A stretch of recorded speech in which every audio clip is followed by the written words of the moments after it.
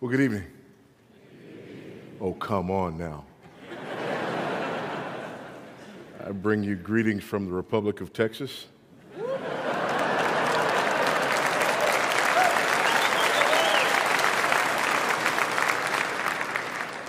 And it is indeed an honor and a privilege for me to be here on this evening. As I said earlier, didn't grow up in church, but beyond that, none of my training was really from a Reformed perspective.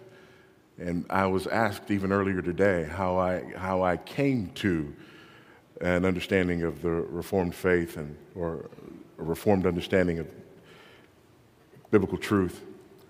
And it was really something that I just realized. I never had a professor who was Reformed or even Calvinistic, and never served at a church that was Reformed or even Calvinistic. It was really a matter of reading the scriptures and coming to understand these things and then just grabbing a hold of some old dead guys. And I realized that there was a consistent pattern, that the ones who said things that, at least as far as I was concerned, were of the greatest impact and most lasting impact were people who were writing from the same perspective. And then I found out that it wasn't just these old dead guys. There were some living ones.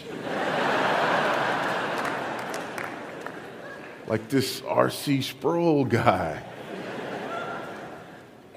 to whom I began to listen and who helped me and ministered to me in a time when I was not anywhere near a Reformed church and anywhere near Reformed training.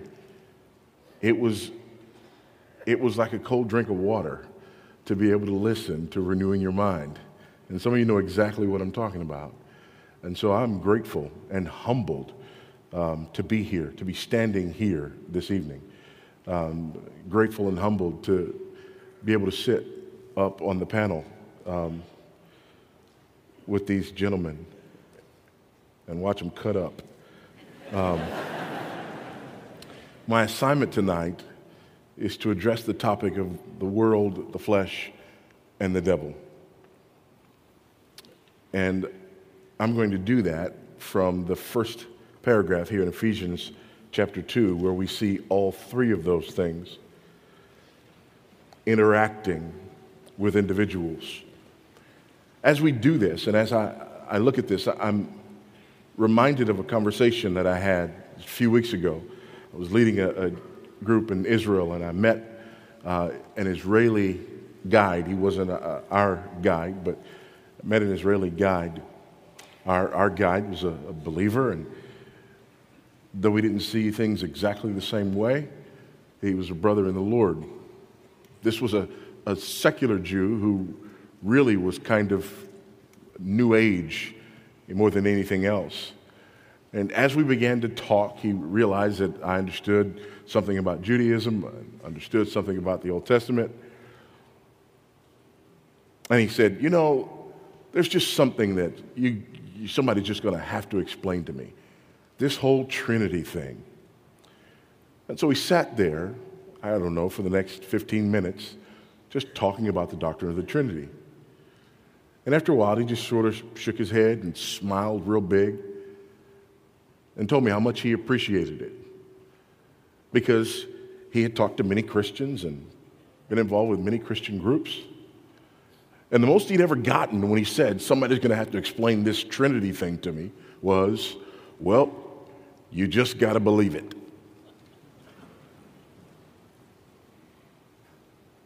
And that's kind of where we've come to.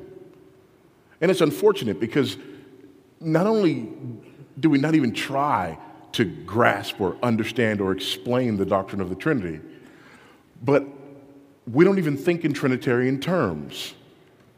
And because we don't think in Trinitarian terms, our faith sort of becomes lopsided. And so we'll either be those who emphasize one person of the Trinity or another and not understand the interrelated nature of the persons of the Trinity, the oneness of the Godhead, and the beauty of the oneness of the Godhead, and the richness that it brings to our understanding of our faith. Well, as I thought about this issue of the world, the flesh, and the devil, I realized that just like we tend to be lopsided when it comes to the Trinitarian nature of our faith, we also tend to be lopsided in terms of our understanding of these three influences. Some of us view the world as the only problem or the main problem. And as a result of that, we think that our greatest need is to somehow just get away from the world. We have this kind of Amish mentality. If we just don't touch the things of the world, if we just don't wear clothes like the world and drive the cars like the world and use the appliances of the world, then somehow that will make us safe. And then we are left with the flesh and the devil.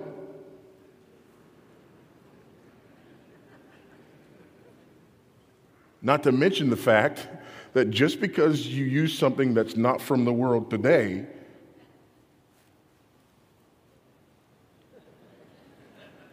how many of y'all realize that the stuff that you use from the world yesterday was still from the world? So I won't use a car, but I'll use a buggy.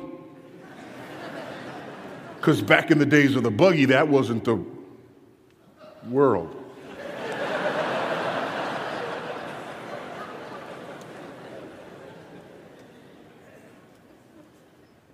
Then there are others. And we just concentrate on the devil, and everything's the devil. Flip Wilson theology. The devil made me do it. Okay?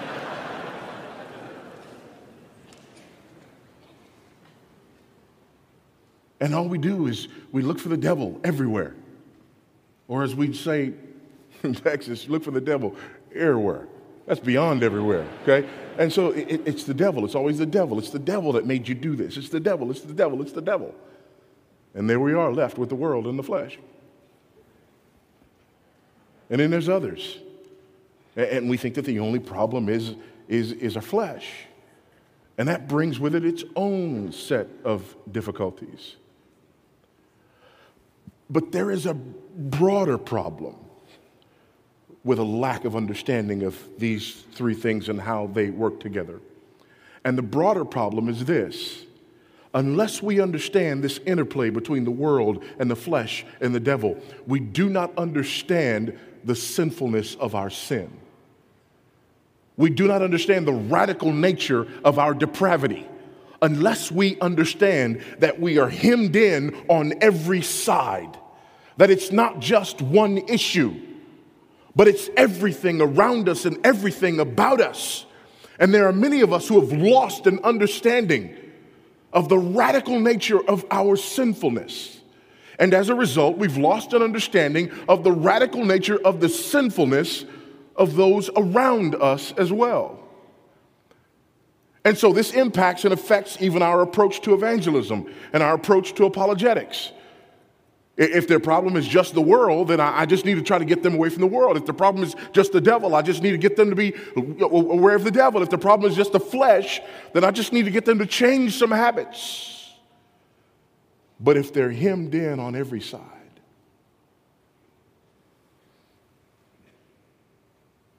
this also affects our understanding of the radical nature of our redemption.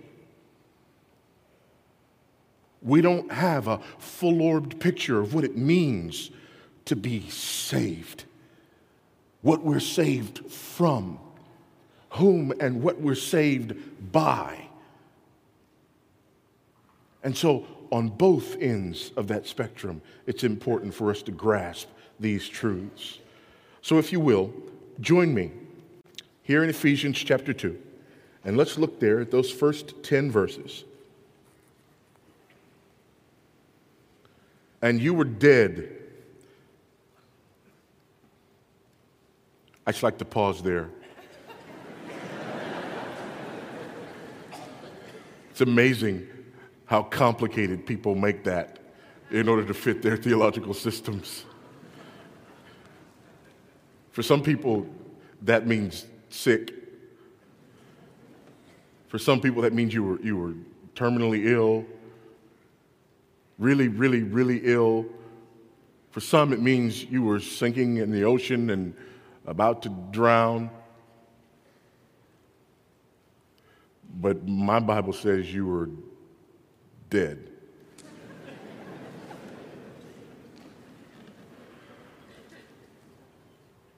You were dead in the trespasses and sins in which you once walked, following the course of this world, following the prince of the power of the air. So there's world, there's the devil, the spirit that is now at work in the sons of disobedience, among whom we all lived in the passions of our flesh. There's the third one. Carrying out the desires of the body and the mind, and were by nature children of wrath like the rest of mankind. But God. I like to pause there too. Being rich in mercy, because of the great love with which he loved us, even when we were dead in our trespasses, made us alive together with Christ. By grace you have been saved, and raised us up with him, and seated us with him in the heavenly places in Christ Jesus, so that in the coming ages he might show the immeasurable riches of his grace and kindness toward us in Christ Jesus. For by grace you have been saved through faith, and this is not your own doing. It is the gift of God, not as a result of works, so that no one may boast. For we are his workmanship, created in Christ Jesus for good works, which God prepared beforehand that we should walk in them. Amen. Hallelujah. Praise the Lord. That's one of those passages you can just read and sit down. But I won't.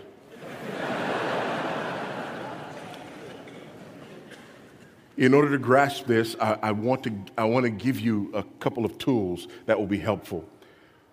First, I want to help you understand this letter that's divided in half. Divided between the first half where we look at orthodoxy and the second half where we look at orthopraxy. The first half where we look at our calling, and the second half where we look at our conduct. The first half where we look at indicatives, and the second half where we look at imperatives. Divided right down the middle. And in order for us to know that this division has occurred, at the end of chapter 3 we have a doxology, and at the beginning of chapter 4 we have a therefore clause. We've ended one thing and we've begun another. And in this first half of the book, it is filled with these indicatives. It is filled with this picture of what God has done on our behalf through Christ and his person and work.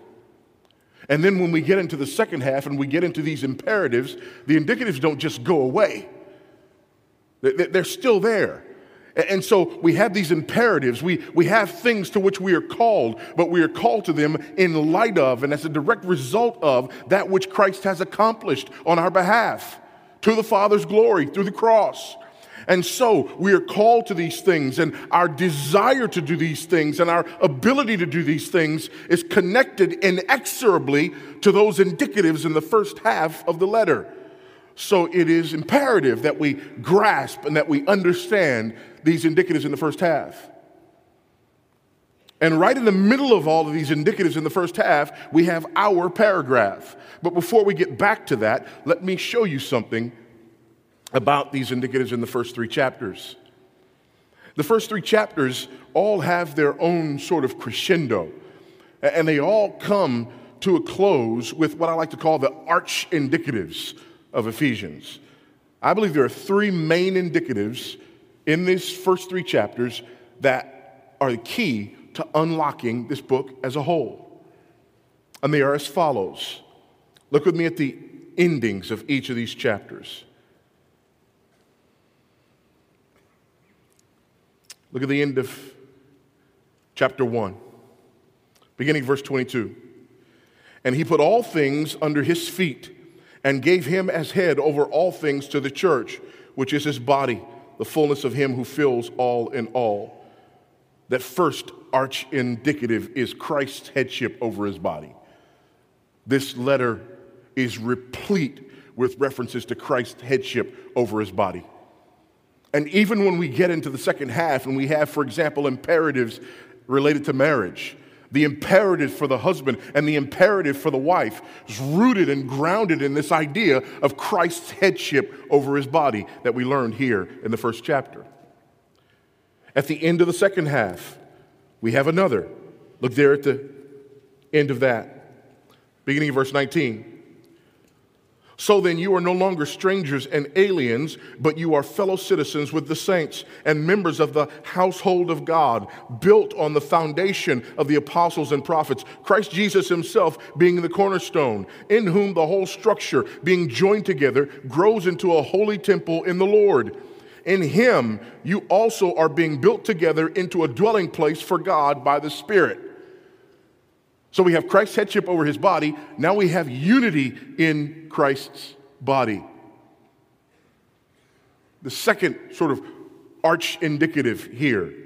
And just to give you an example of how crucial it is to understand these indicatives when you understand the imperatives, there's an imperative there in Ephesians chapter 5 that gives a lot of us fits.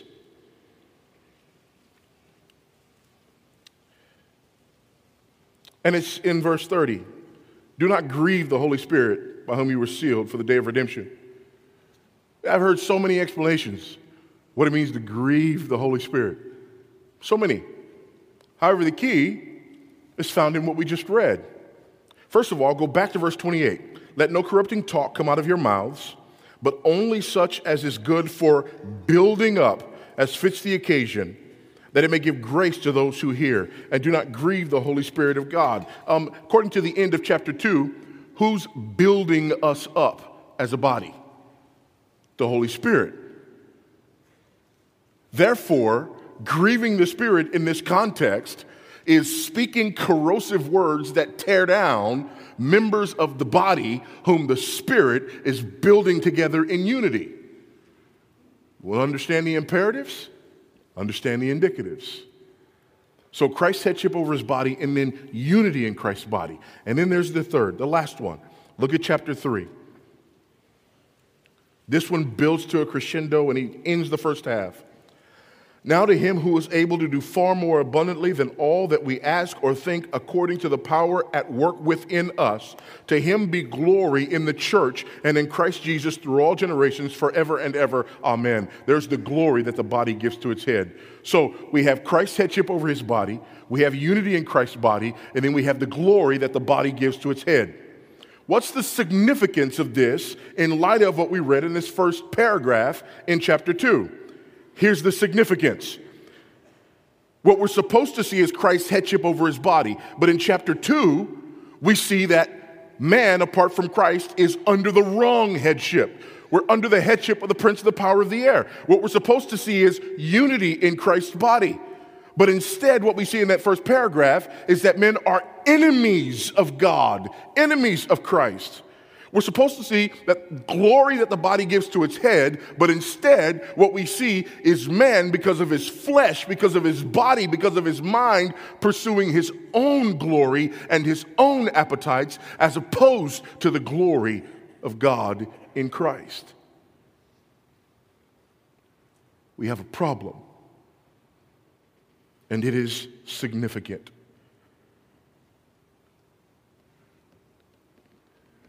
Our problem is not that we were simply raised the wrong way. Our problem is not that we haven't seen good enough examples. Our problem is not that we haven't tried hard enough. Our problem is that we are hemmed in on every side. And because of that, our desires are warped. Listen to this from Luther. A man without the Spirit of God does not do evil against his will under pressure as though he were taken by the scruff of the neck and dragged into it like a thief being dragged off against his will to punishment. But he does it spontaneously and voluntarily. And this willingness of volition is something which he cannot in his own strength eliminate, restrain, or alter. He goes on willing and desiring to do evil. And if external pressure forces him to act otherwise, nevertheless his will within remains averse to so doing and chafes under such constraint and opposition. This is who we are. This is the radical nature of our depravity. Let's look at these things in turn. First, the world. Following the course of this world. And we know that word world is used a number of different ways in the New Testament. It's used a number of different ways in Pauline literature. Paul uses it sometimes to refer to the entire created order, the world, the cosmos. Sometimes he uses it to refer to all mankind. At other times he uses it to refer specifically to Jews and Gentiles alike. But other times this word is used to refer to that which is against God, to that which is opposed to God. For example, in Romans chapter 12, verse 1, do not be conformed to the pattern of this world. Do not be pressed into the mold of this world. There is the idea of this world and the world to come, this age and the age to come. The idea of those things that are opposed to God. When Jesus taught his disciples to pray, he didn't use this world, but he used this idea.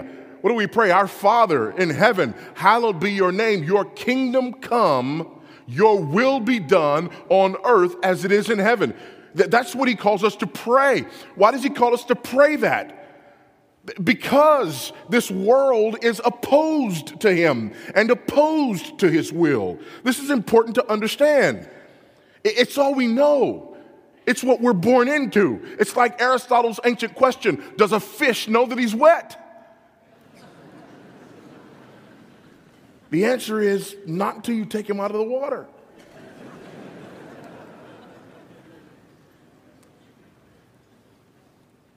It's what we're born in. And it's all we know. So when you are apart from Christ, again, it's not just that you have bad habits. You're part of a world. You're part of a system that is opposed to God at every turn. However, it is subtle in that this world doesn't show open opposition to God. That would be too obvious. Instead, there are these subtle adjustments here and there. It's like the air we breathe. It's like the Matrix.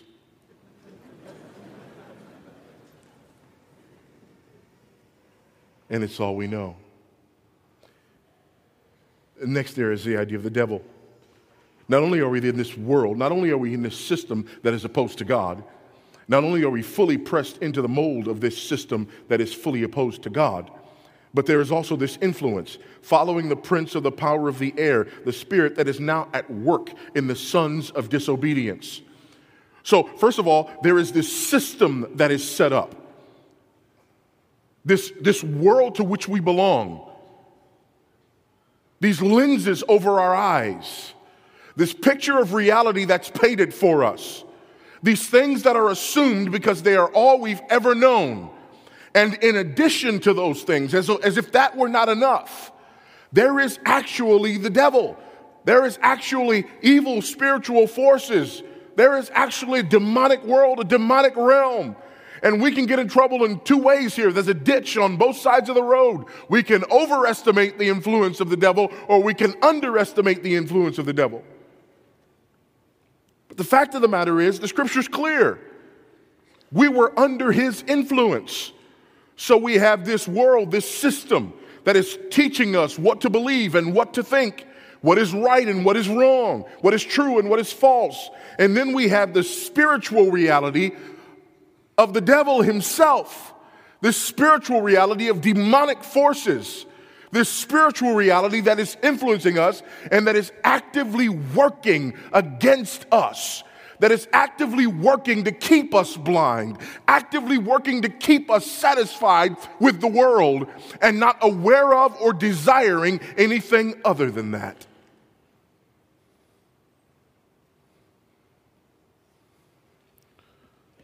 Lest you think you're just innocent in all this, among whom we all once lived, in the passions of our flesh, carrying out the desires of the body and of the mind, and were by nature children of wrath like the rest of mankind. There's two important things here. He brings this full circle when he refers to the rest of mankind. He's making a point there. The point there goes back to the world. And it is not as though the world is just sort of here in pockets here and there. It's the rest of mankind. And the people who are not under this influence are in the minority. There is a broad gate and there is a narrow gate. But before he says this, he makes reference to our flesh, to our own desires, to our bodies and our minds and what our bodies and our minds want. So here is why the world and the devil are so powerful. Because they give us exactly what we want. That's who we are. We're not individuals who would otherwise pursue God if the devil would just leave us alone. Far from it. Since the fall, with the first Adam as our federal head, we are averse to all good things. Listen to the way the confessions put it, both Westminster and London. From this original corruption whereby we are utterly indisposed, disabled, and made opposed to all good and wholly inclined to all evil, do proceed all actual transgressions. Our sins come from our sin nature. It's who we are. It's what we want. It's what we desire. So don't think of it as though we come into this world and we're innocent and we're really looking for a way to find God and a way to please God, but all of a sudden this world says, no, don't do that. And the devil says, no, don't do that. Actually, no, that's not radical enough. That's not sinful enough. That's not who you were. Here's who you were before you came to Christ. You came with fleshly desires that were against God. You came with desires of your body and your mind that were alienated to God. You came with desires that were evil. And the devil and the world did not have to seek you out.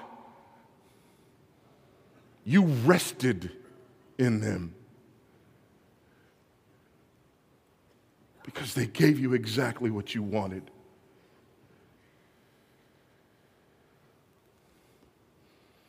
The devil knows your name and you know his voice. You were convinced that he loved you as much as you loved him. The world was a comfortable place to you. It was all that you wanted. And that is because your very nature craved it. This is why the doctrine of original sin is so important. If we don't understand the doctrine of original sin, then we don't get this. We don't understand the sinfulness of our sin. Because somehow we think that we're innocent and our environment just somehow made us go all wrong. Nothing could be further from the truth. People who don't believe in original sin don't have children. Amen, somebody. I've said it before and I'll say it again. That's not a little angel. That's a viper in a diaper.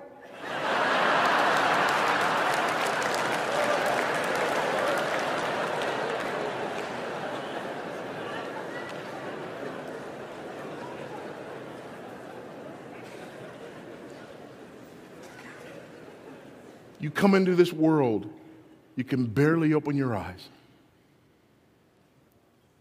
for months. You can barely hold up your head. You have to grab his head now. You can't sit up. You can't talk. You can't crawl. You can't walk. But you can let everybody know that you're running things.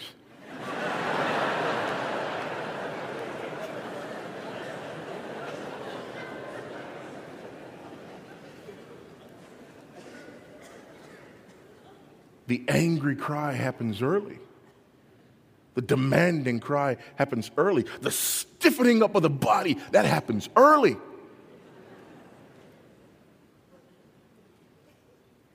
You're so cute. Oh, that ain't cute.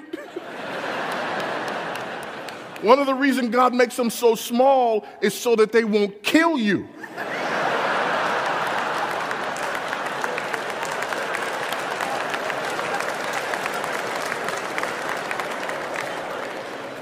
And one of the reasons he makes them so cute is so that you won't kill them.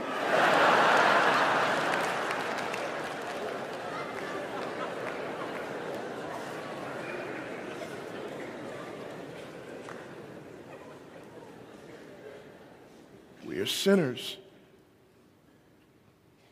See, we don't understand this. That's why we have no urgency about sharing the gospel with the nice old lady down the street. Because after all, she's just a nice old lady. We don't get this. That's why we stand up at funerals and say that people who never wanted to be with God on this earth are in a better place spending eternity with the one that they didn't want to be with here.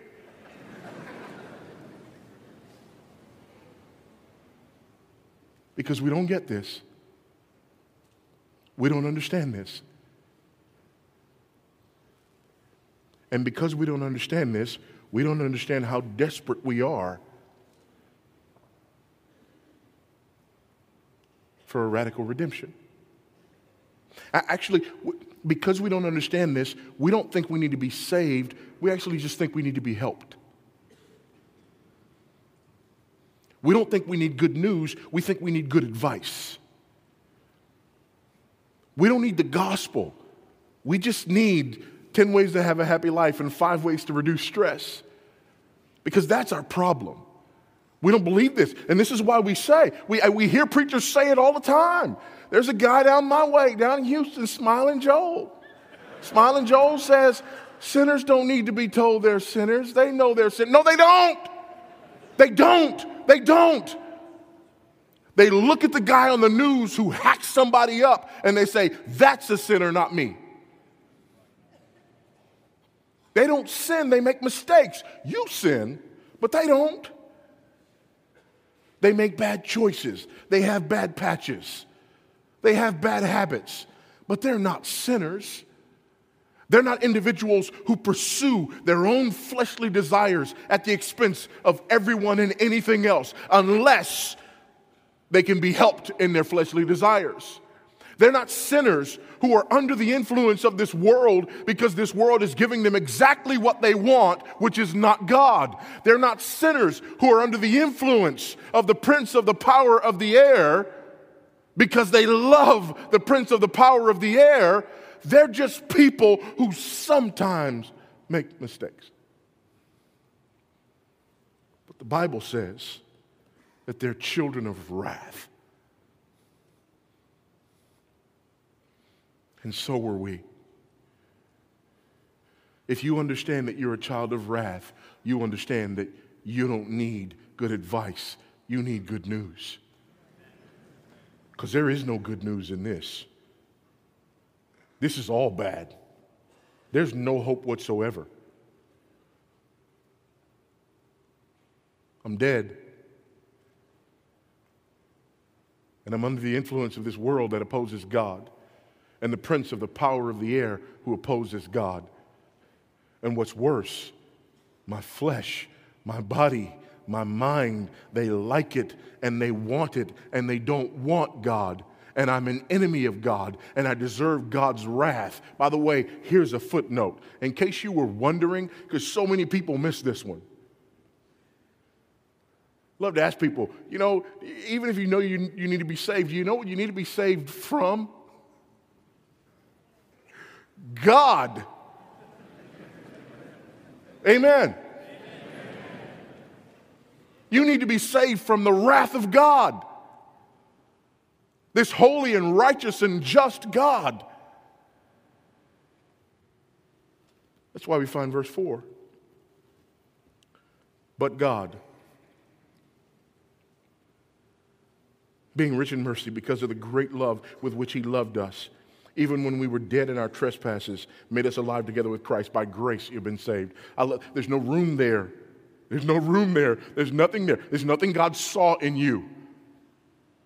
It's just not there. There's nothing in you that rose up above the rest. It's just not there. The answer is, but God. You're dead. I don't care how many times you've heard the illustration. You're sinking, you're drowning, you're about to go down for the last time, and God throws you the life preserver, but you got to grab it. Dead men don't grab.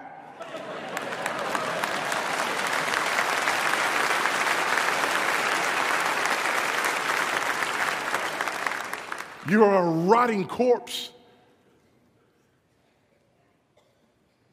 You are not almost dead. You are not nearly dead. But you're dead. Which means that the only hope is the grace of God. But watch what happens. You were dead and now you get life. God made us alive together with Christ. You were dead, but now you're alive together with Christ. This is important. This is the doctrine of regeneration. This is God making us alive. This is God making us born again. And no matter how many times we hear out there in popular evangelicalism that we sort of born ourselves again, you can no more born yourself again than you born yourself the first time. Being born again is an act of God. Being born again is a supernatural act. Being born again is something that you don't ask for. You don't have sense enough to ask for. You're dead. God does this. And it's by His grace that He does this. And it's for His glory that He does this. It is because of Christ that He does this. And it is by grace alone. We don't like this. Nor do our Catholic friends. Listen to this, the Council of Trent, Session 6, Canon 9. If anyone says that by faith alone the sinner is justified, so as to mean that nothing else is required to cooperate in order to obtain the grace of justification, let him be anathema. Again, Session 6, Canon 11. If anyone says that men are justified either by the imputation of righteousness, of the righteousness of Christ alone, or by the remission of sins alone, to the exclusion of the grace and love that is poured forth in their hearts by the Holy Spirit and is inherent in them, or even that the grace by which we are justified is only the favor of God, let him be anathema. And finally, if anyone says that the guilt is remitted to every penitent sinner after the grace of justification has been received, and that the debt of eternal punishment is so blotted out that there remains no debt of temporal punishment to be discharged either in this world or in the next in purgatory before the entrance to the kingdom of heaven can be opened, let him be anathema. They do not preach the same gospel. But that's also what most evangelicals today believe.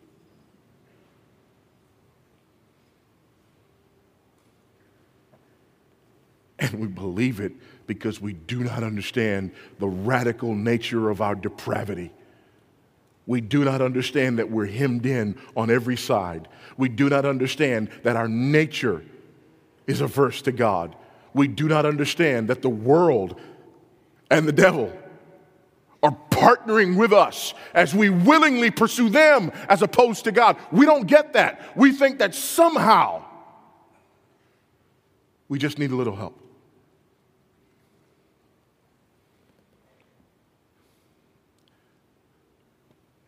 From dead to alive, from the course of this world to heavenly places.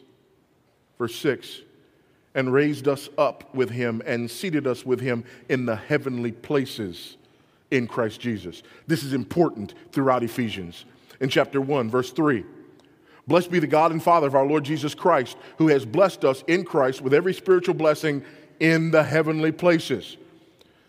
Verses 20 and 21, he raised him from the dead and seated him at the right hand in the heavenly places, far above all rule and authority and power and dominion, and above every name that is named. Chapter 3, verse 10. So that through the church, the manifold wisdom of God might now be made known to the rulers and authorities in the heavenly places. He has blessed us in the heavenly places. He has seated us in the heavenly places. Christ rules and reigns in the heavenly places. The church brings glory and manifests God's glory in the heavenly places. So who among us thinks that Ephesians chapter 6 and verse 12 is designed to make us fear the heavenly places?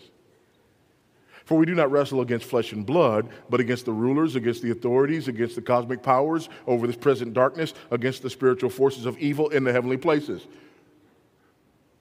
It's interesting. We're wrestling against spiritual forces that are in the heavenly places.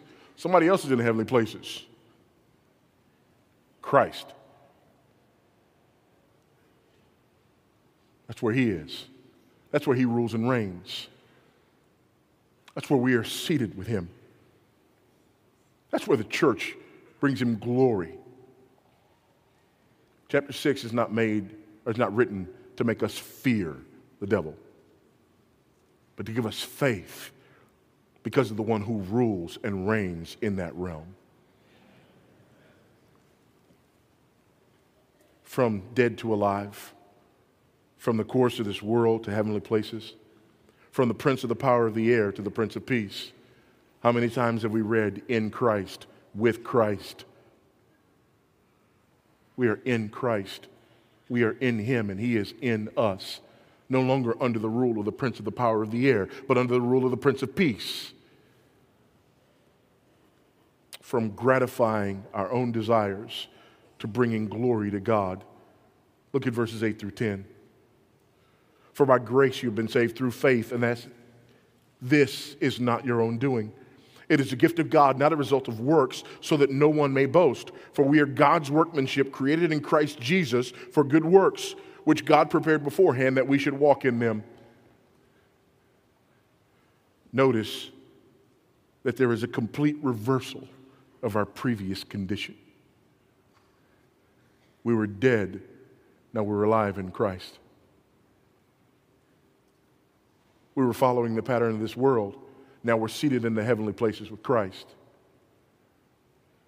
We were under the influence of the prince of the power of the air, but now we are in Christ.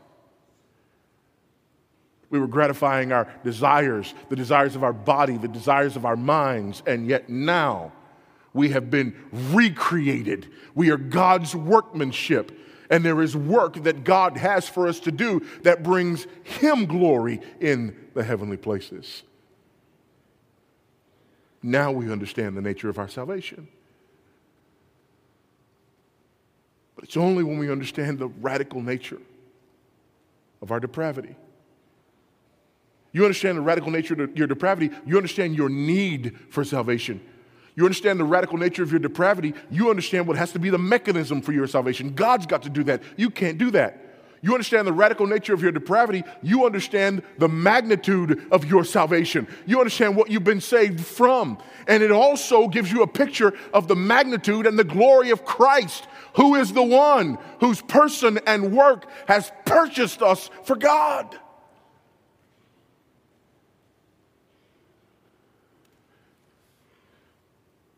And you also understand the need for us to preach the gospel. People don't need good advice. They need good news. You didn't need good advice. You needed good news.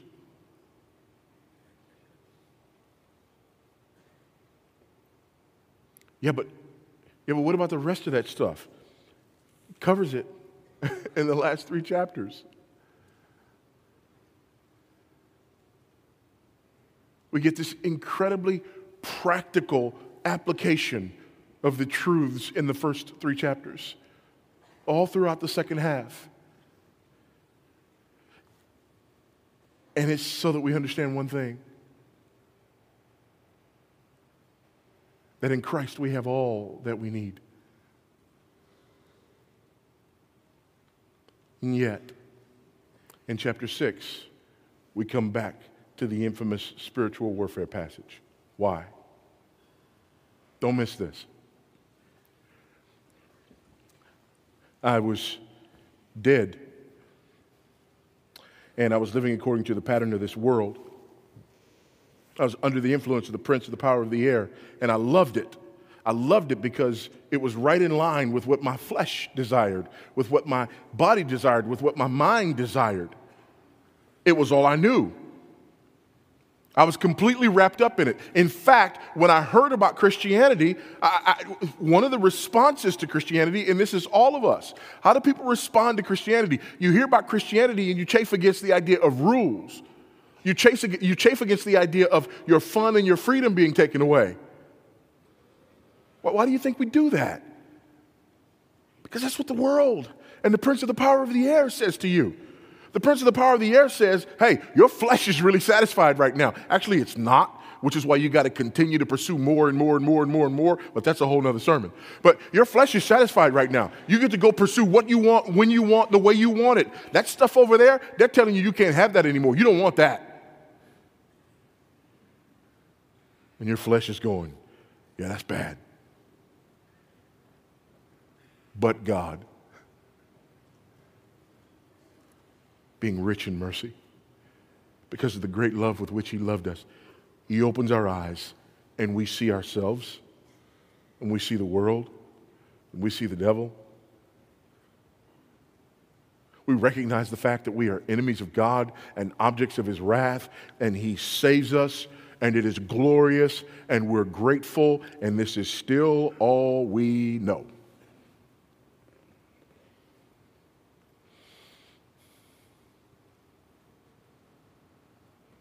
Which is why we need those ordinary means of grace. Which is why we need the body of Christ. Let me ask you something. The question came earlier. The person who says, I'm a Christian, but I don't need the church. Here's what that person is saying.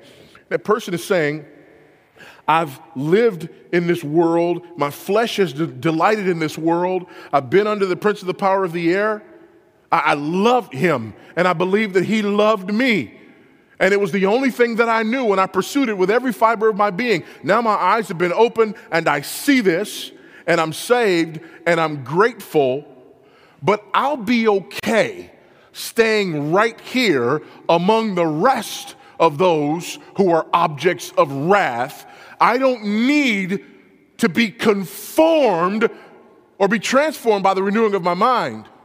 I'll just stay here and continue to be conformed to this pattern, and I'll be okay.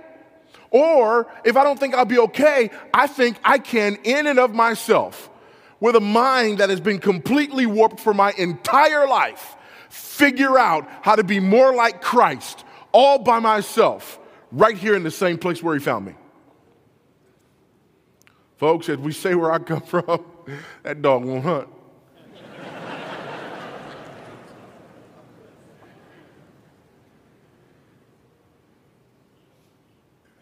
This is why we have desperate need of the ordinary means of grace. This is why we need to read the scriptures. You don't know what you don't know. You don't know how messed up you are. You really don't. And I have people who ask me sometimes, they ask me, how, with the way you grew up and where you grew up and what you experienced and what you went through and you turned out okay. You know what? First of all, I'm not okay. Secondly, if you think I am, it's because you're not okay.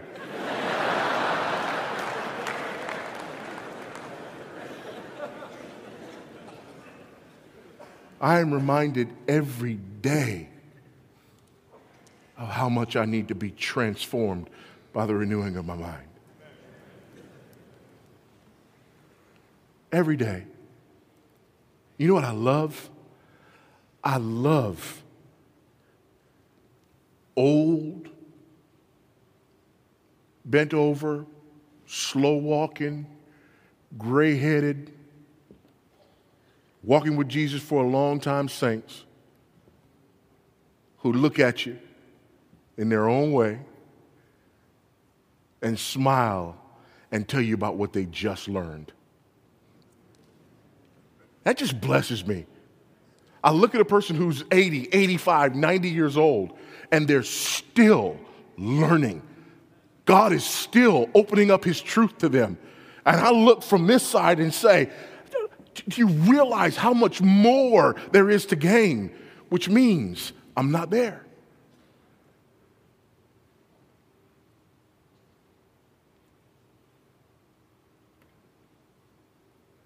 Because if I'm not careful,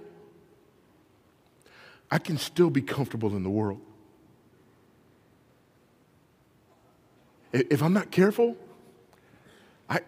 I can still run and gratify my flesh. If I'm not careful, I still can have an ear tuned to the prince of the power of the air. If I'm not vigilant,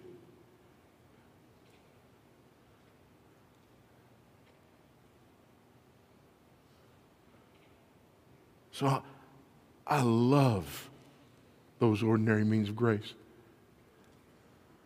Prayer, scriptures, preaching of the word, the ordinances, the fellowship of the saints, singing those great songs of the faith and having them ring in my ears and remind me again and again and again of those things that I am so apt to forget.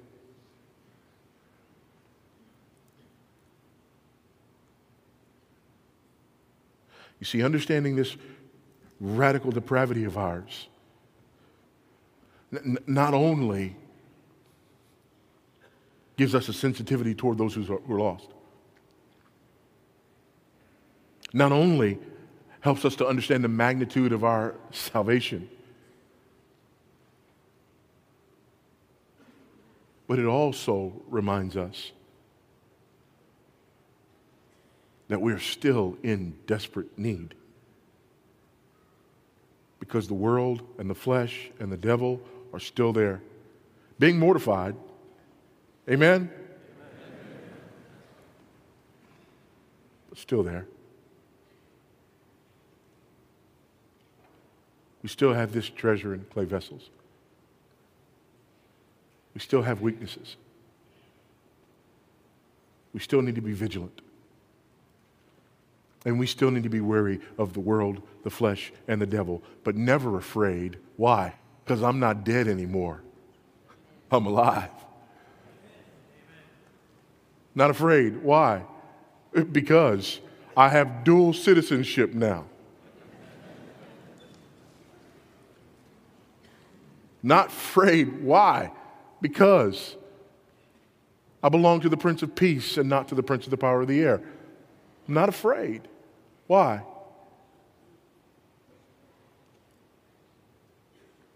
Because he's even my flesh is being redeemed. Not there yet. Better today than yesterday. And better tomorrow than today. By God's grace and with his help. Let's pray.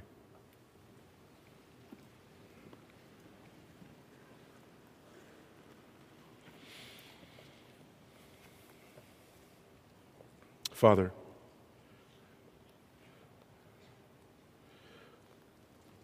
we confess to you our great need. We confess to you that because of the world and the flesh and the devil, that we war constantly. We confess to you that we still remember the pattern, that we still remember the voice, and that we still struggle with the desires. And yet we confess to you that we know that that is not who we are,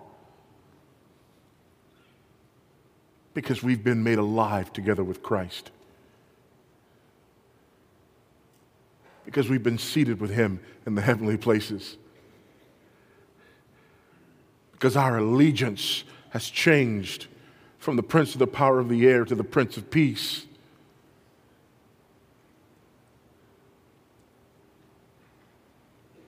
And because our bodies are now temples of the Holy Spirit. Grant by your grace that Christ would be formed in us. Grant by your grace that the work of sanctification would continue in us. Grant by your grace that the desire for the things of God would increase in us. Grant by your grace that our disdain for sin, our disdain for the world, our disdain for the prince and the power of the air, our disdain for our own sinful fleshly desires would increase in us.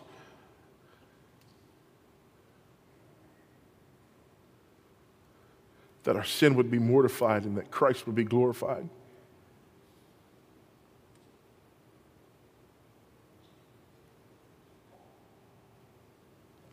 And that as a result, we would worship him.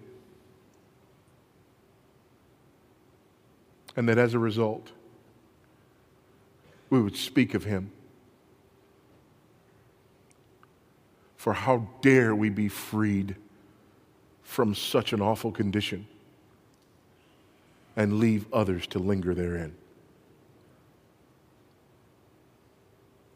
This is our prayer. This is the earnest desire of our souls. And we ask it because we believe it's in accordance with the will and the nature and the authority of Jesus, who is the Christ, our Lord, Master, Savior, Redeemer, and friend. Amen.